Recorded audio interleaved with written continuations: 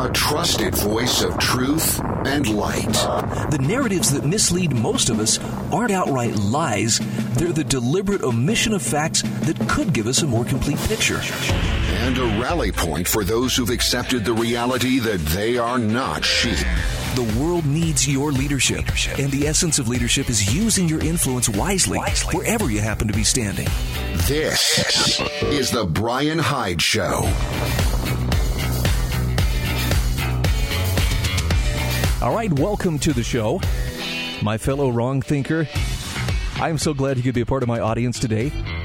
And I'm going to start out with a little bit of a confession here. I don't want to make anybody nervous. This would be especially true for anybody who I've been in contact with within the last couple of weeks. But I am 99% sure that I have been fighting off COVID-19 for these past few days. Now, I know some folks have noticed I've been contacted by a few people. Hey, I noticed you're posting some best of shows, or you're running some reruns and so forth. Yes, you caught me.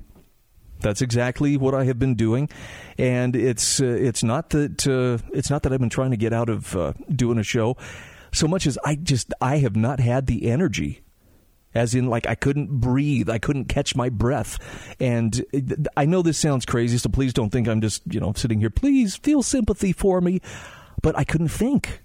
It was like not being able to get a good breath of air was causing brain fog and difficulty in concentration, and so I have been on the mend for the last few days.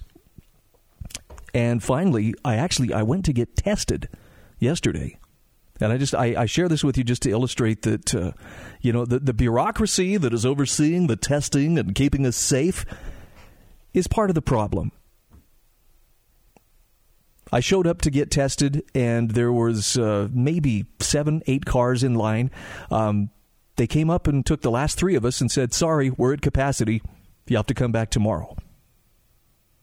And my response was, look, I felt serious enough about this that I really wanted to go get tested and make sure that I knew what I was dealing with. But I'm like, if you don't care about it, then I guess I don't care about it. So I came home, went to bed. My wife woke me up about 9:30 last night, and she gave me, don't laugh, fish oil. Finest pure fish oil.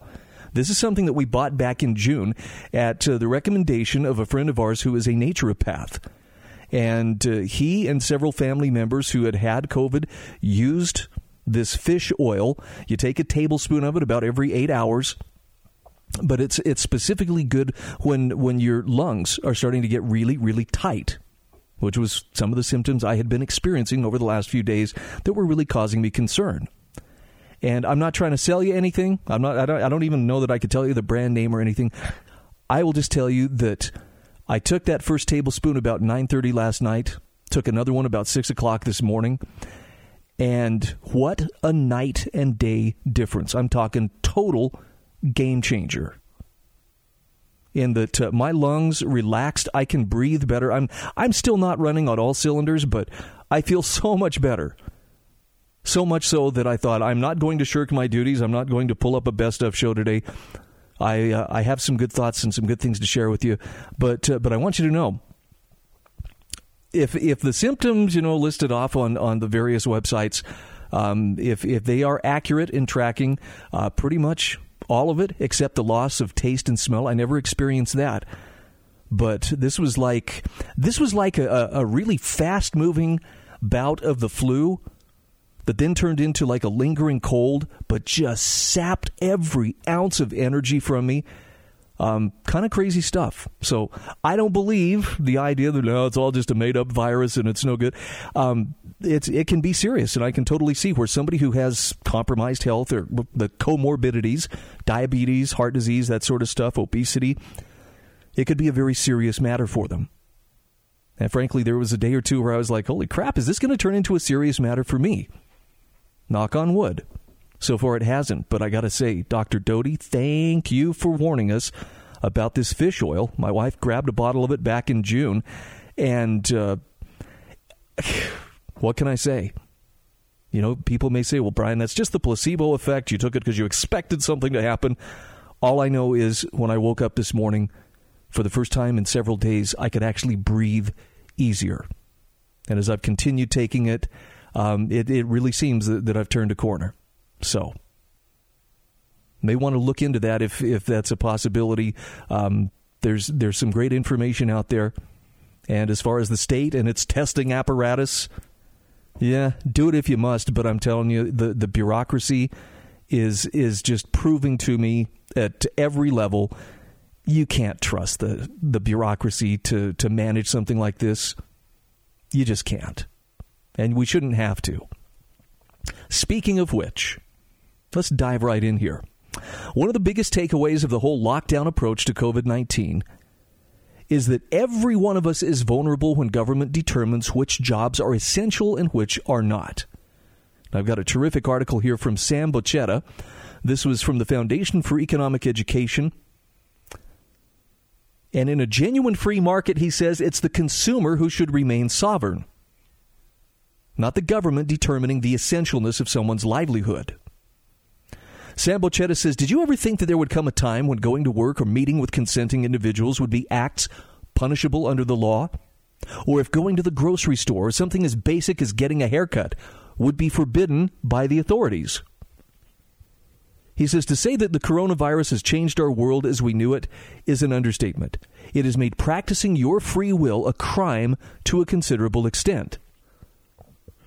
Now, the COVID-19 pandemic hit the economy hard, both nationally and internationally.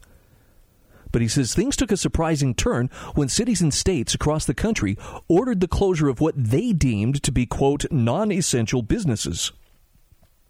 This one move had everybody asking several legitimate questions. Which businesses are considered essential? Is the practice of a few government officials determining the essentialness of anybody's livelihood right? Isn't the whole point of a truly free society for businesses to stay open and allow people to take the risk to go out in public if they so desire? So he says in this article, we'll try to dissect the thought process related to this distinction, along with the negative implications lockdowns have had for business owners and employees alike. We start with essential business versus non-essential business, by which he means essential businesses are those that have been granted through the legal benefit of continuing operations despite the pandemic, although the specific definition varies from one state to another. Medical professionals, emergency services, grocery stores, post offices, shipping businesses, banks, and gas stations are just a few of the businesses generally deemed as essential. On the other hand, theaters, restaurants and bars, museums, gyms, recreation centers, shopping malls, and salons have been demoted to non-essential status. And what makes it worse is that owners have been forced to close their doors indefinitely. Los Angeles Mayor Eric Garcetti promised he would shut down the businesses of, quote, selfish business owners. He further threatened citizens who don't abide by the authorities to criminally charge them, even shut off their basic amenities such as power and water. Now, Sam Bocchetta says it's clear that many government officials and bureaucrats simply fail to understand that using a means of threat and coercion directly goes against the constitutional and natural rights of human beings. So while it's true that the coronavirus pandemic has created unique circumstances, our elected officials really need to think before closing down businesses, even if only temporarily. After all, there's the crippling effect on the economy. He says we can't help but ask, what are everyday people and business owners supposed to do? Every aspect of the economy has been affected. Since the virus hit, credit card spending from American consumers on everyday purchases has plummeted by more than 40%. The number of unemployed Americans soared by over 14 million. Hundreds of thousands of businesses have been forced to shut their doors permanently. Just as discussed, he says the forceful shutdown of livelihoods and strict impositions of rules goes against the true essence of freedom, most notably freedom of assembly, freedom of association, freedom of choice. But the heavy impact of the shutdowns on the economy brings up another moral issue: people being free to continue their livelihoods through doing business and exchanging value with one another. And he asks, should we really be leaving economies to the whims of politicians and allowing them to blatantly experiment with the livelihoods of millions of people? Because what many of these politicians don't understand is that the economy isn't a light switch that can be turned off and then quickly turned back on with zero or even minor consequences. Okay, I'm going to hit the pause button here because we're coming up on our first break. When we come back, we're going to talk about how is this essentialness in terms of which businesses are allowed to remain open and to continue to function. How is this determined? Maybe the word essential isn't as accurate as maybe the word preferred, because this is how many politicians have, outlined which businesses should be allowed to continue doing business. They're either preferred or they're non-preferred. Does that sound like a legitimate function of government? It sure doesn't to me. We'll be back after this.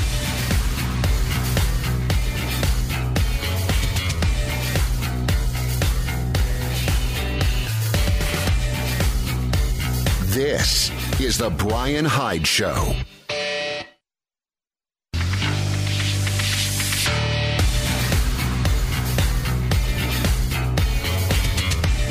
This is the Brian Hyde Show. All right, welcome back to the show. By the way, if you want to join the conversation, please do. 801-331-8113. Yes, we will have to stay socially distanced. You probably want to mask up so you don't risk catching the crud. But I would still love to talk to you. 801-331-8113. So I'm sharing an article here from Sam Bocetta, Why Everyone is Vulnerable When Government Determines the Essentialness of Someone's Livelihood. And one of the things he tackles here is, how is this essentialness determined? He says it's a fact that government officials are determining how essential someone's livelihood is, and it's these same officials who have a questionable understanding of economics and the potential consequences of their decisions. This immediately makes everyone involved vulnerable. See, the whole idea behind the concept of free enterprise is allowing consumers to decide whether or not a product or service is worth their money, or if they want to support a company by buying their products. It was simple before, at least in theory. A self-regulating market was the primary reason for the shutting down of businesses. Many politicians lauded China's response, despite their appalling censorship practices, giving in to the belief that sacrificing freedoms would be a viable means of protecting the economy. But he points out now things have changed. Government officials shutting down economies not only doesn't reflect fair competition, but it's also an arbitrary act of deciding the importance of specific businesses or industries over others. And in addition to this, some of these essential businesses aren't any less risky. Multiple news outlets have reported how grocery stores have become hotbeds of the virus, putting both the employees at risk as well as the customers. Think about it from this perspective. Why is visiting and sometimes even cramming inside acceptable inside a grocery store and not a salon? Why should workers in so-called essential industries who don't want to continue working amidst the pandemic be asked to continue? Why should students and teachers be forced to take online classes, which has directly resulted in numerous new privacy concerns? Why should companies lay off the majority of their workforce without enough notice or even severance packages? Now, most people think it's reasonable for governments to consider a food store as essential and not a haircut place. But this isn't right if you keep human rights in mind. The state doesn't have the right to deem what is essential or not and make the choice for others. Otherwise, it's just a blatant classification of certain businesses being more valuable than others, which goes against the true meaning of democracy. Sam Bocetta says applying shutdowns can definitely be unconstitutional, especially when a mayor treats a gun shop less favorably because somebody can't accept one's Second Amendment rights, or when civil groups are allowed to convene in numbers but churches aren't. All of this is ultimately what happens when the right to make decisions affecting the lives of individual people is no longer entrusted to said individual. He says, let's suppose that someone does get sick with something contagious. Shouldn't the state have a role in preventing that person from being out in public in order to prevent other people from getting sick? Plus, there's herd immunity in the fact that being forced to stay at home and not getting exposed to the virus might end up making our immune systems weaker, guaranteeing we become more susceptible to the virus. But he says, what if a different approach was adopted instead?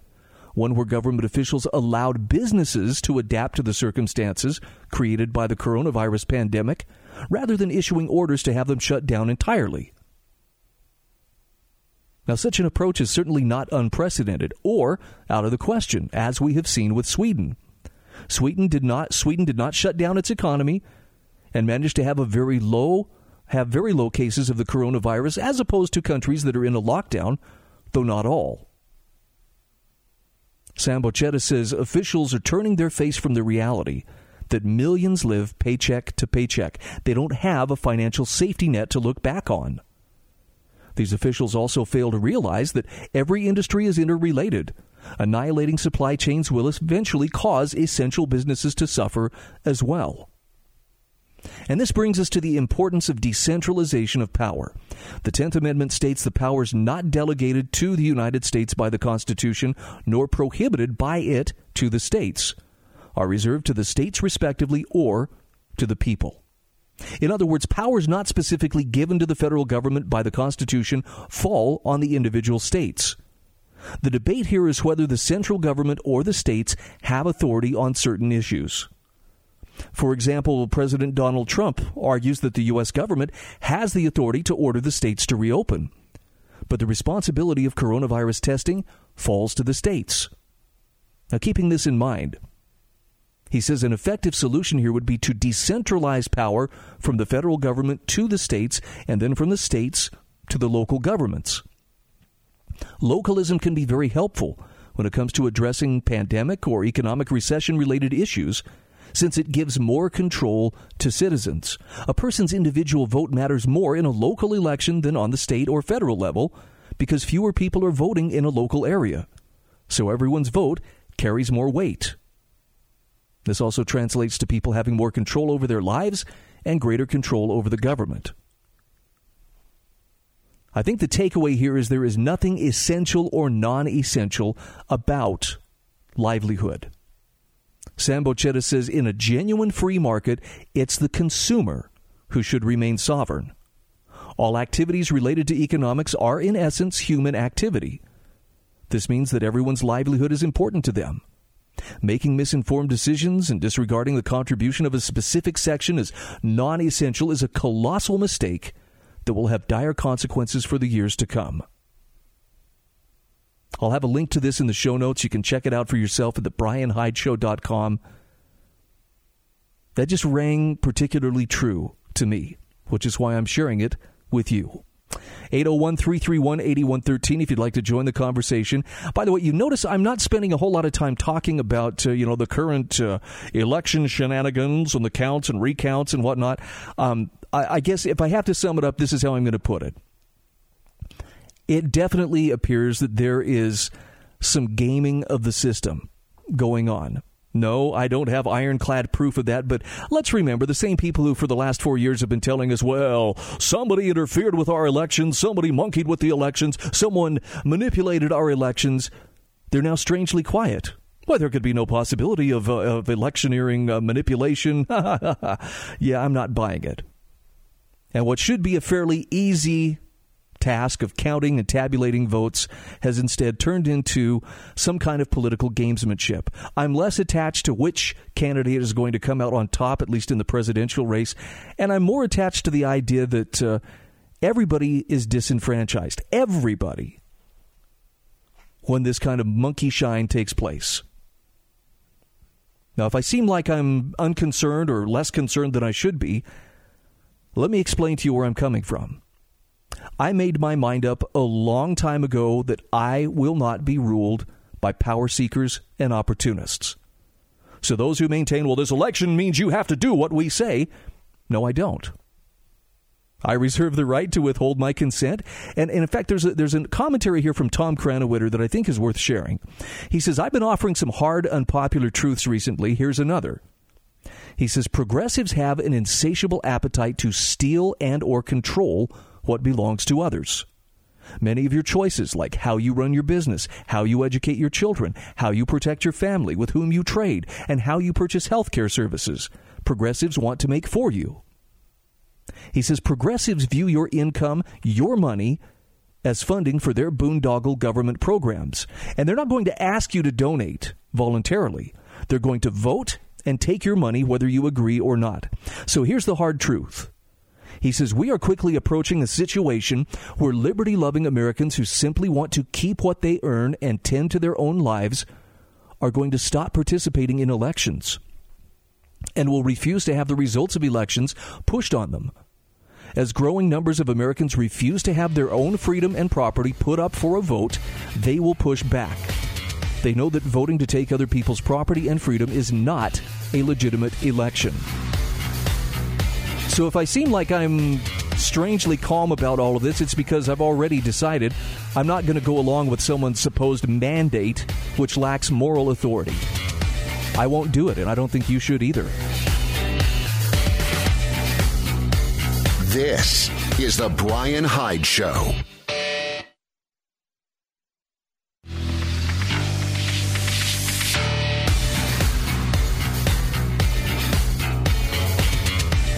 This is The Brian Hyde Show. All right, welcome back to the show. 801-331-8113 if you'd like to join the conversation. I know it sucks being in this holding pattern. Everybody wants closure. We want to know one way or another, how is the election going to shake out? I share this in the second hour of the show. There are some bright spots to this. There are some silver linings, and in spite of the fact that for those who were absolutely hoping that Trump would get a very clear victory, it hasn't happened. And that's not to write things off and say, well, we shouldn't see to it that proper election procedures are followed and so forth. This isn't throwing our hands up in the air and admitting defeat. And here's the thing, though. I believe there's far less impact on your life based on who occupies the White House than you've been led to believe. And I know right now everybody's giving a lot of mental space to either Biden or to Trump. Can I suggest this is the time to just take a few steps back, take a few deep breaths, take a cold shower if you need to, and recognize that it's not the be-all, end-all. Worst case scenario, Biden, manages to be elected.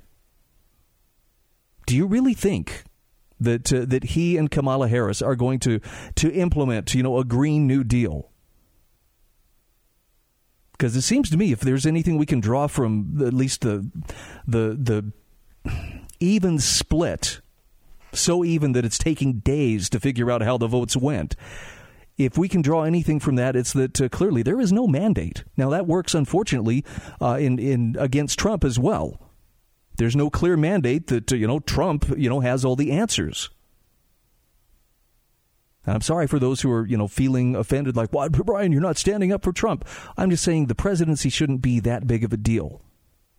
And if it is that big of a deal, that should be a really strong indicator that we have put way too much power, we've granted way too much authority, either real or imaginary, to Washington, D.C.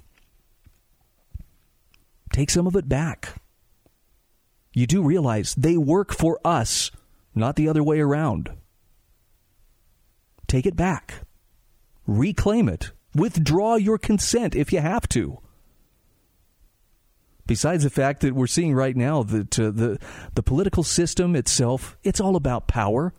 You knew that, right? The fact that people are playing around and trying to take advantage, and there's so many questions, and I know some people are very quick to dismiss this as, well, there's nothing strange going on here. Yeah, right. If nothing else, look, even if it's not, outright voter fraud, there's incompetence on display here that you cannot deny. So step off. It's not like, no, this is exactly how the system has always worked and was intended to work. We have had multiple elections, as I pointed out in the other hour of the show. There are smaller countries with far less technology, far less resources, who manage to have a very competent and professionally handled election without the kind of drama that we're currently experiencing.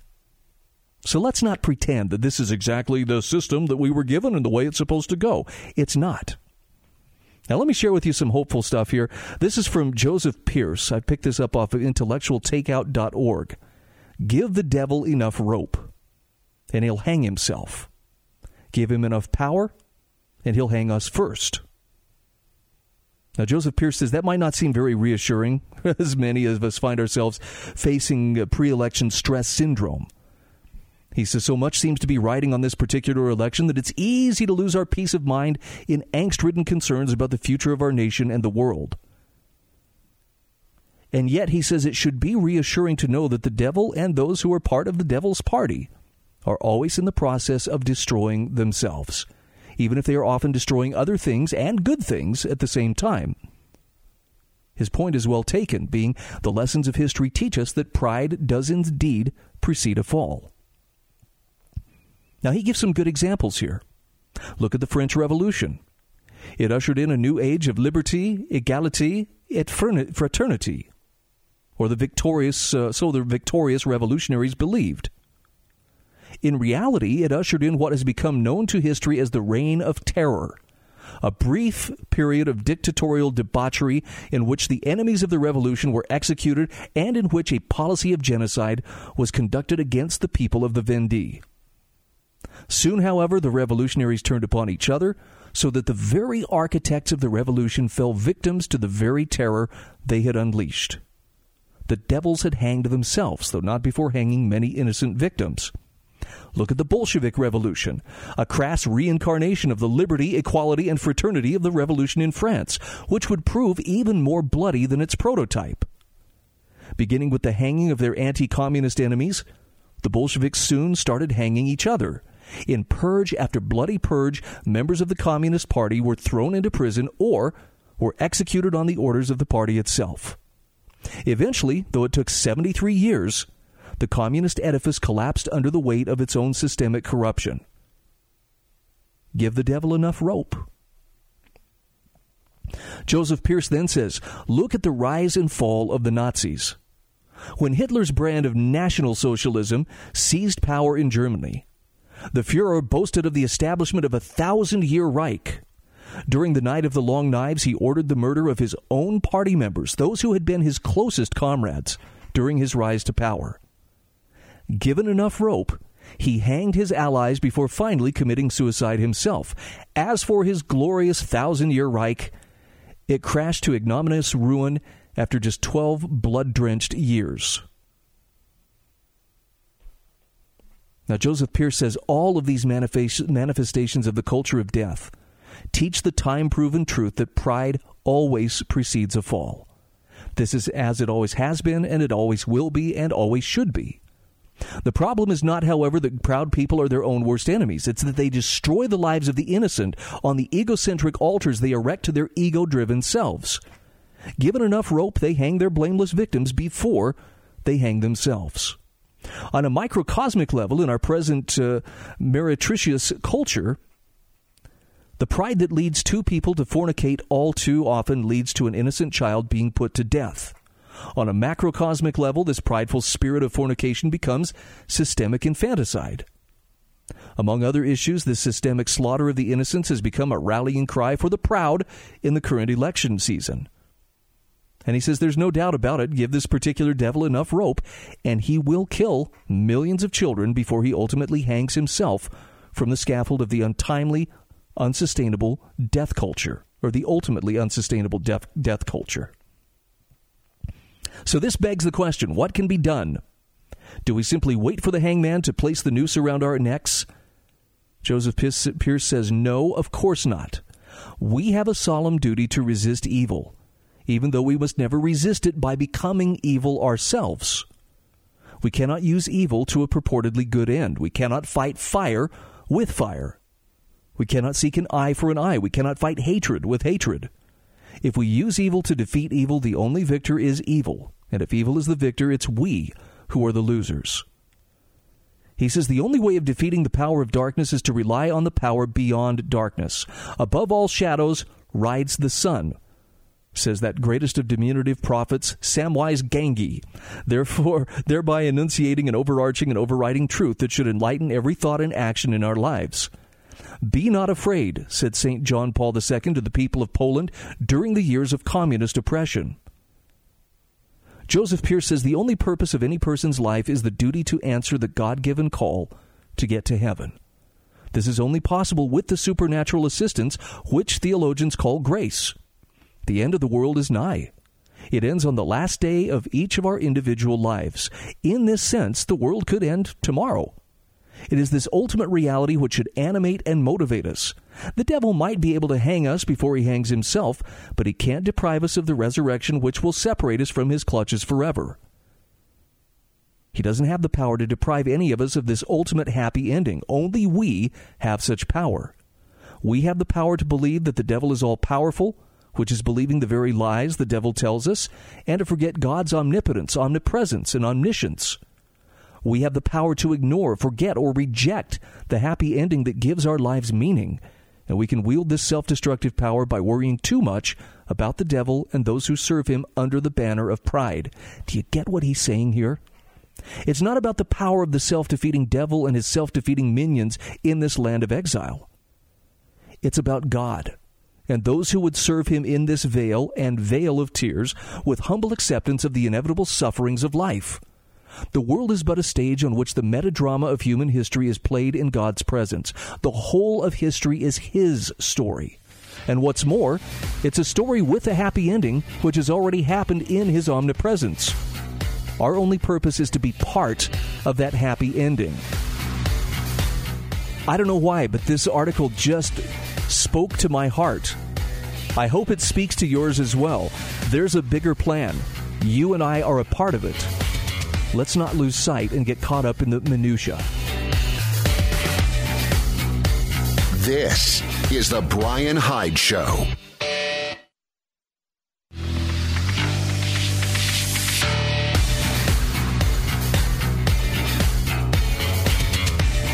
This is the Brian Hyde Show.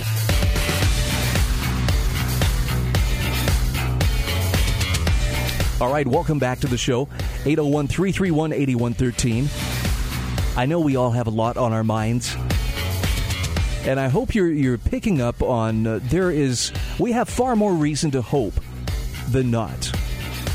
I don't know about you. It's not like I'm looking for, bad things to happen and saying, oh, look, now we have purpose. Like, was it Father Mulcahy? Remember on MASH, the episode where everyone either got the flu or food poisoning? Anyway, everybody was sick in bed. And here's Father Mulcahy emptying bedpans and washing sheets. And he's going, oh, I've just never felt so useful in my entire life.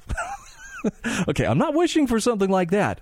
At the same time, I have to admit that the more the intensity level gets ramped up, the stronger I feel this certainty that we were born for this time. Not because it's going to be easy or because it's going to be a cakewalk, but because we were placed here and blessed with talents and abilities by God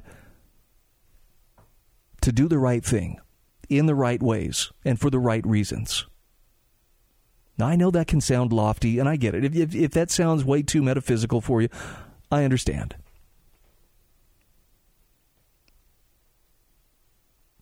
But I have absolute conviction, like right down to my bones, that this is a time where people who resonate with the idea of being bringers of truth, we were born for this time. And I believe that as we do that, as we step forward and we answer that sense of calling, and most people I've talked to who have that feeling like I need to be a person who speaks truth. I need to be a bringer of truth and light.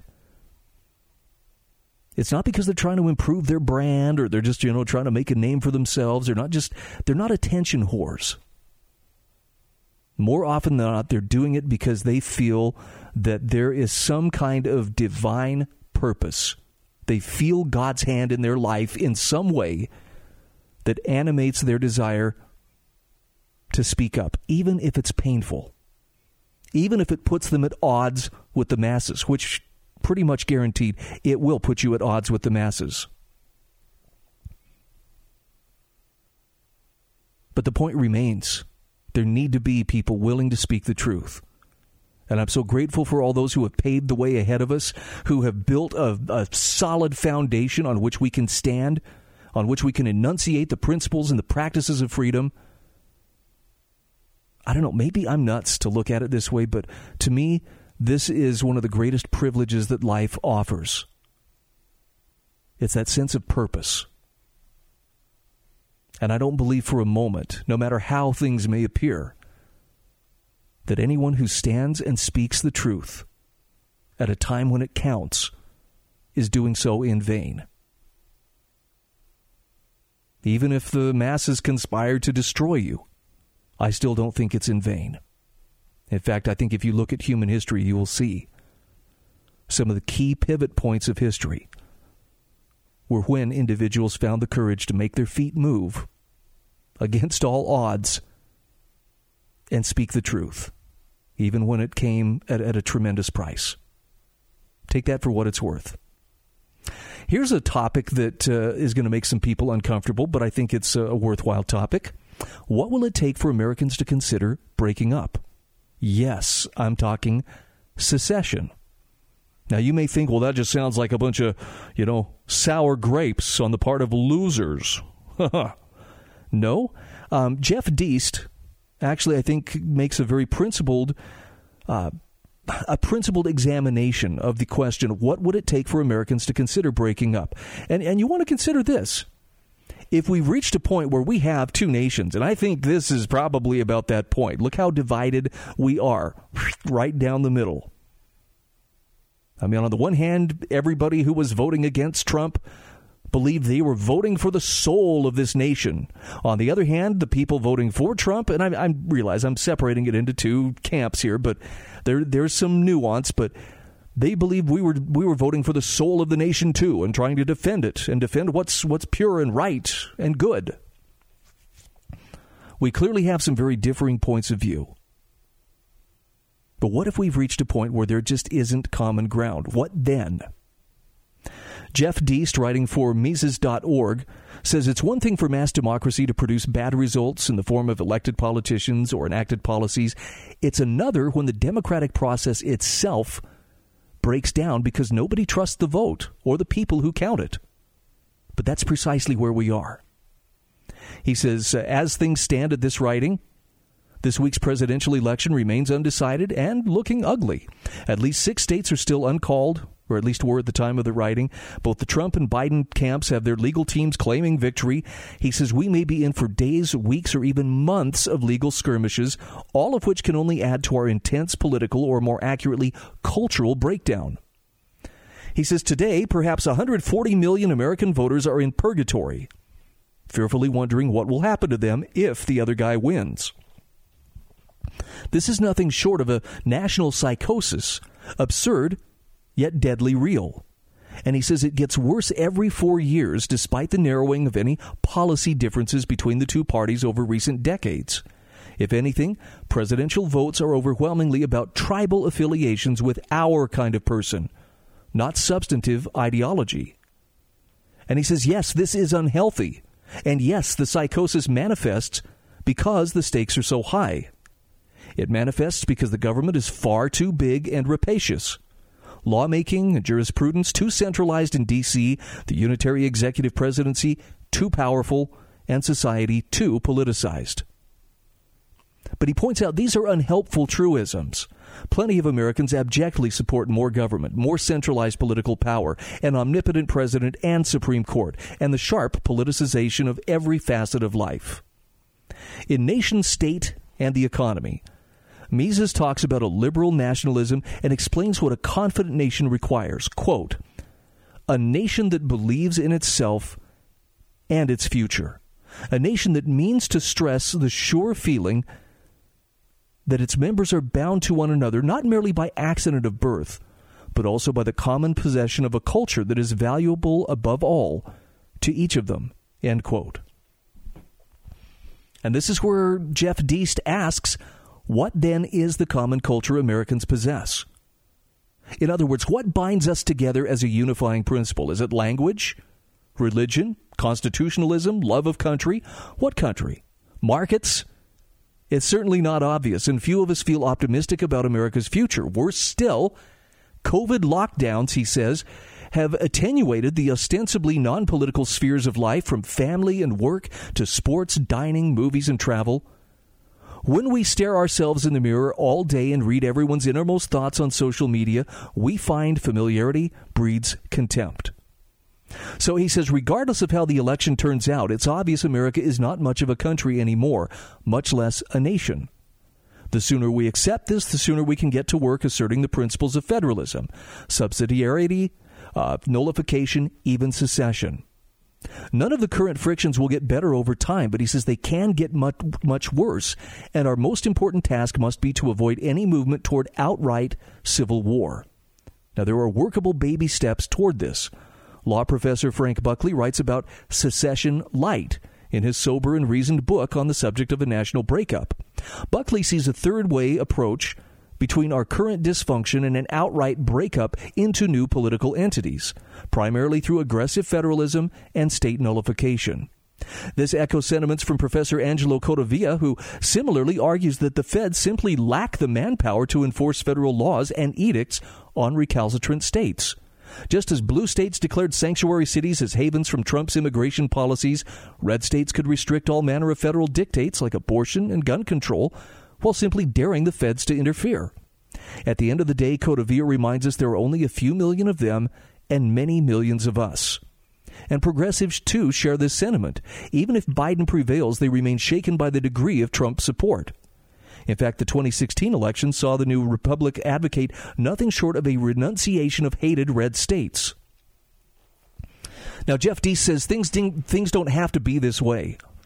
He says Americans are lovely people, generous, open, but politics divides them in the worst and most unnecessary ways. He says it's time to break up, and millions of us sense this instinctively. So what's stopping us? Well, for one thing, secession remains bound up with the Civil War and Confederate slavery in the American psyche. Distant in time as they are, Manifest Destiny and the westward expansion resulted in a nice round number of 50 states, a nice big American number. Throw in a few specious Supreme Court decisions like Texas v. White, and it's no surprise many Americans still have concrete between their ears on the subject. I strongly recommend you take a look at this article. It's included in the show notes, which you can find at thebrianhydeshow.com. What would it take for Americans to consider breaking up?